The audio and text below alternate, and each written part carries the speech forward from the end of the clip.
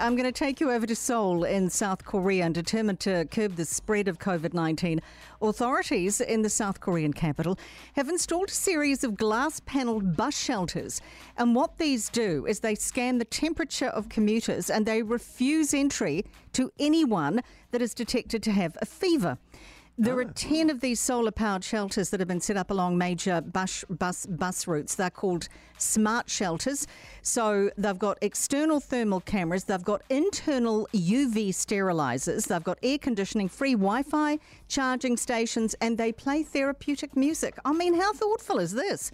That's fantastic. The virus, they say, does spread, and it makes so much more sense. Obviously, it spreads easier indoors than outdoors. But the scorching weather in Seoul is an environment where people, need to escape the scorching weather. So that's why they wanted these smart shelters to have this air conditioning.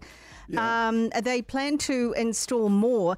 And in fact, South Korea's done very well. They've waged one of the most successful fights against COVID-19. Country of more than 50 million, according to Johns Hopkins University's Global Tally. They've confirmed fewer than 15,000 cases and only 305 deaths. So they're doing well over there.